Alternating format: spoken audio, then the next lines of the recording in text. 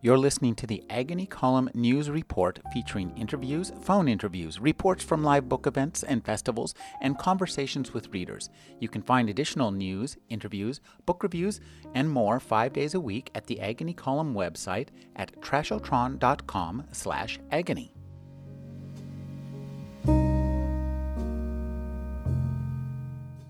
Molly Gloss is the author of The Jump Off Creek, a finalist for the PEN/Faulkner Award, Wildlife, which won the James Tiptree Jr. Award, and the science fiction novel The Dazzle of Day, which was awarded the PEN Center West Fiction Prize. Her newest novel is The Hearts of Horses. Thank you for joining me, Molly. Thanks for inviting me. Molly, one of the things that strikes me is how you really self-identify as a Western writer. Mm-hmm. Could you tell me a little bit about your history with that? It's kind of odd. That I'm a woman and identify as a Western writer? Is that what you mean? Well, just the idea of thinking I'm a Western writer. I mean... Well, gosh. I guess it's partly a matter of where I grew up. I'm a fourth-generation Oregonian, and partly a matter of where my dad grew up. He was a Texan, and he drove us back and forth to Texas every year pretty much to see his relatives. So we were driving across the landscape of the West every year, and this was in the days before the interstate highway system or before state parks and roadside rest areas. So we were camping the whole way in a little 9x9 umbrella tent, 5 people and 2 big dogs, and setting up our tent in little county parks where maybe there were pit toilets and maybe a pump in the middle of the park for water. And I was also at that same time reading Western literature because I'd gotten started reading it because my dad read it, and we were library goers, and I just started reading the same books that my dad was reading at the library, which were cowboy novels. So I was reading those books at the same time that I was driving back and forth to Texas across this landscape and looking out the windows at the same landscape that I was reading about in the novels, and then spending my nights basically living a sort of quasi-covered wagon life, you know. So I think that all that stuff just sort of imprinted on me. And I also, although I grew up in Western Oregon, which is not, it's rainy and green. It's not like the West we think of, but we were poor, and I spent every summer picking strawberries, picking raspberries, picking green beans. Those were my summer jobs, and so I'm used to the kind of agricultural labor, I guess you would say, that is part of what we think of when we think about the West. So all those things, I think, combined have sort of set me down that path. Your first novel that you wrote, and you talk about this on your webpage, was a Western. And again, you yourself say that it's kind of odd that you decided to write in two genres that are really typically associated with men. Why? Well, I began to write the Westerns thinking that I would write the ones that I couldn't find on the library shelves, the Westerns in which there were women played important roles, which was not the case in most Western literature.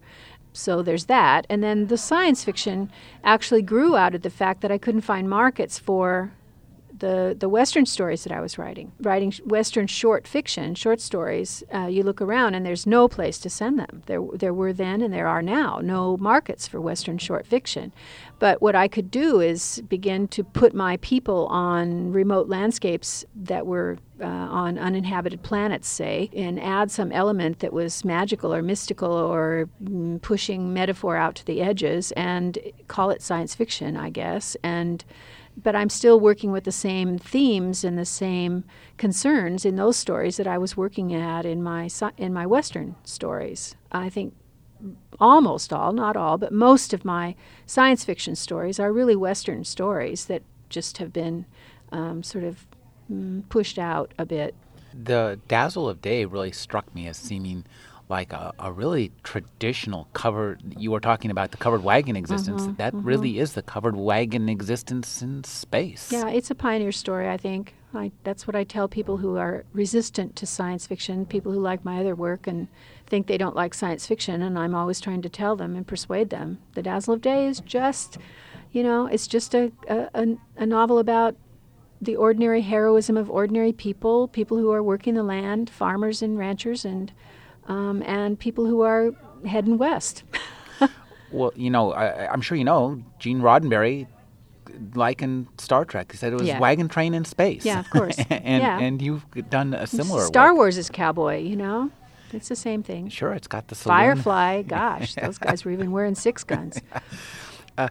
Could you talk a little bit about the simpatico between historical fiction and science fiction, which I think to me is the world building aspect? There's the world building aspect. I think it's just, I heard Cecilia Holland say this, or I read that she had said this, and I think it's really true, that we are just as distanced from 50 years in the past as we are distanced from 50 years in the future. We have just as hard a time imagining those people were really alive and really had complicated lives and the same kinds of problems that we have. We have just as much trouble imagining that as imagining that people will still be alive and having problems 50 years after we're dead. And so for a writer, it's really all part of the same continuum, and it certainly is for me as I'm building my world. The story you read tonight, I thought, was really just so beautifully written and so close to the bone, and it really led us to a place of the fantastic. And I'm wondering, when you started writing that story, did you know it was going to be a story of the fantastic? Yeah, I knew it would be a first contact story. Yeah, I set out to write that. And why did you choose the kind of setting that you did? You've written science fiction where people go out into space. What made you decide to set a science fiction first contact story in the remote western ranch lands? I'd been in that countryside, Steens Mountain countryside, not long before I wrote the story, and I actually had seen a strange light in the sky, a UFO-ish kind of a light, and I also knew, because I had done a lot of reading about it, that and have talked to a lot of people out in the open land of the Rangeland West, that it's pretty common for people in the Rangeland West to say that they've seen UFOs, and sheep herders in particular are known for having seen many, many UFOs. And so it just occurred to me to wonder, well, what would happen what would happen if actually one of these sheep herders actually didn't just see a UFO, but actually saw an alien being and then didn't tell anybody? That was the genesis for it, just imagining that wouldn't, in a way, would not surprise me. That if the sheep herders are pretty solitary, and they're known for being pretty unsociable, and it just wouldn't surprise me if they had seen something like that they wouldn't tell anybody about it. And that was what I thought I would write. One of the things that's interesting about that story is that your human character has more communication almost with the alien being than with anybody else, including the humans he talks to.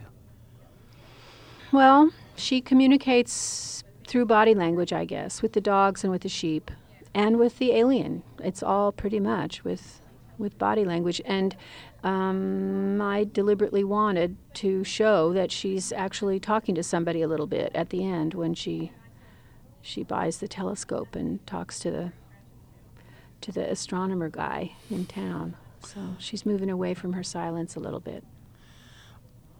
One of the things that your new novel deals with is another kind of little-known bit of history.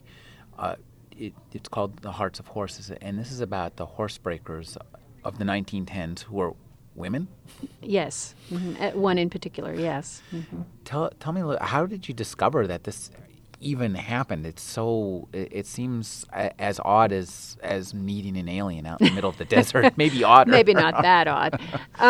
Well, I had read years ago, probably now, almost 20 years ago, I had read in an oral history, Teresa Jordan's collection, which is called Cowgirls, Women of the American West, or something like that. And she had gone around and interviewed a couple of dozen women who had grown up in the Intermountain West, mostly in Colorado and Wyoming, and interviewed them about their lives as Western women who were more than just the household wife, but were equal partners maybe with their husbands, or who were single ranchers, ranch hands, and so on. And in one of those interviews, she's interviewing an old woman named Marie Bell, who was talking about the 1910s and World War I, and who said in the interview, in those days there were girls who came through the country breaking horses. They were really nice girls. I don't know what they charged. I know that sometimes they came through with 2 or 3 horses they were bringing home to break, or horses that they'd been given in trade for work they'd done. And they were always much gentler with their breaking methods. They weren't like the boys. They didn't buck them out. And I wrote all that down 20 years ago, and it took that long for it to compost until I actually could figure out what to do with it and how to make a novel of it. And in the interim then, when I began to do some of the research for the book, I looked for evidence of those women who broke horses and found quite a bit of it. And in fact, you can find it in memoirs of women who grew up in the West. There will be references or descriptions of these girls breaking horses for their fathers, for their brothers, for their neighbors. Horses are interesting creatures. I find them kind of frightening, and they don't strike me as very intelligent. I can't. They're kind of like birds for me. I can't grok them, but. Okay. Tell me, well, you spend more time with horses. And I'm spending time with them now. I was around horses a lot when I was a kid, and then for 20 years wasn't around them at all. But in writing this book, I've gotten reacquainted. Well, tell me a little bit about your experience of horses. Well, when I began to write this novel, one of the first things I did was go over to Idaho and spend a couple of weeks on a ranch over there, a big 30,000-acre cattle ranch, riding out every day with the cowboys. That is to say, I wasn't doing cowboying, but I was following them, watching them do their work, and riding with them, just to get comfortable again with horses and remembering what it was like to be with them. And that was my first experience.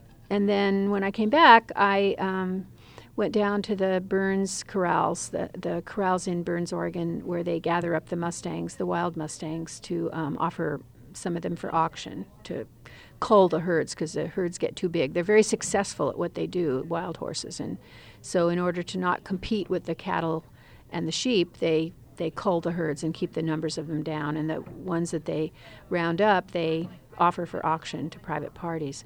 So when they have these auctions, they have demos and clinics by horse trainers who will show you how you can start your Mustang toward training.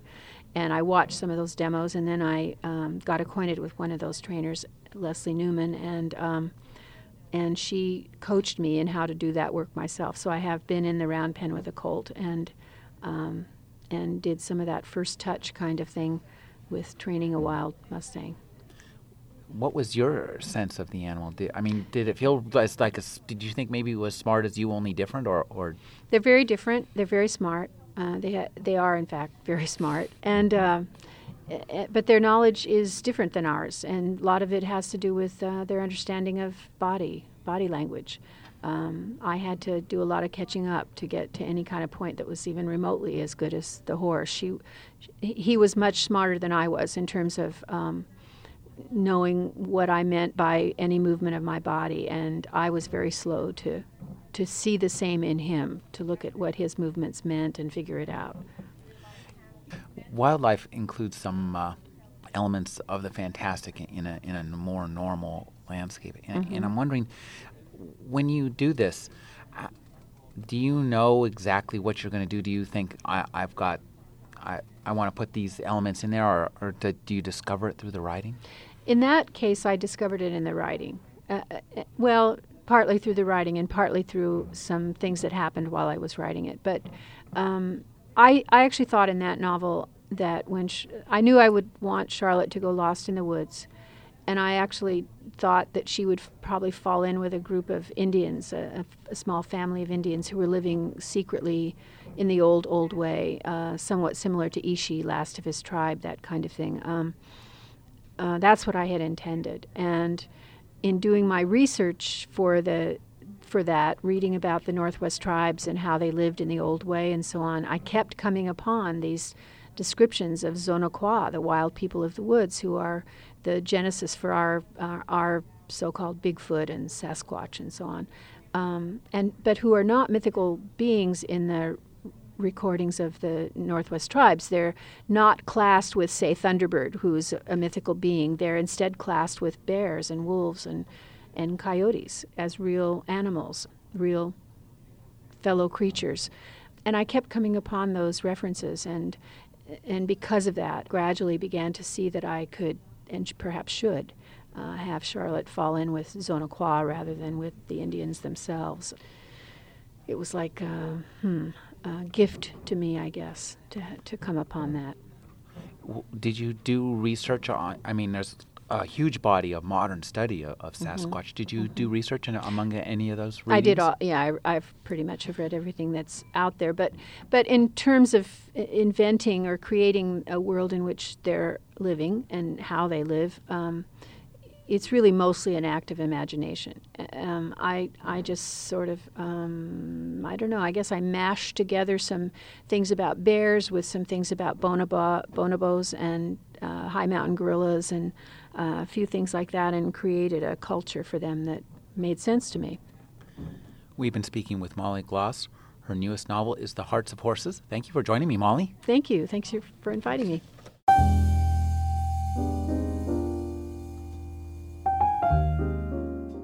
You're listening to the Agony Column News Report, featuring interviews, phone interviews, reports from live book events and festivals, and conversations with readers. You can find additional news, interviews, book reviews, and more 5 days a week at the Agony Column website at trashotron.com/agony.